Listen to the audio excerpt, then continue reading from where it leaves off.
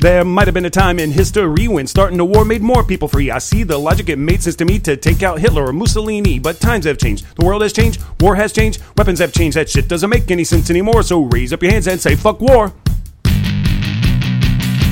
Fuck what, fuck war. Fuck what, fuck war. Fuck what, fuck war.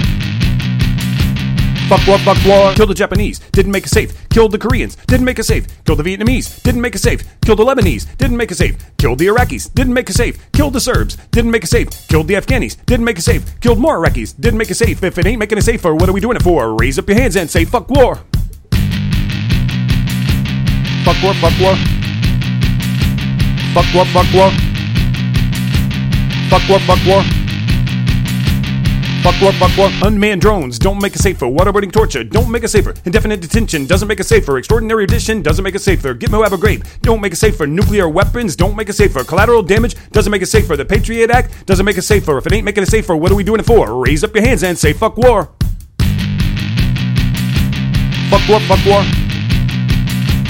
Fuck war, fuck war. Fuck war, fuck war.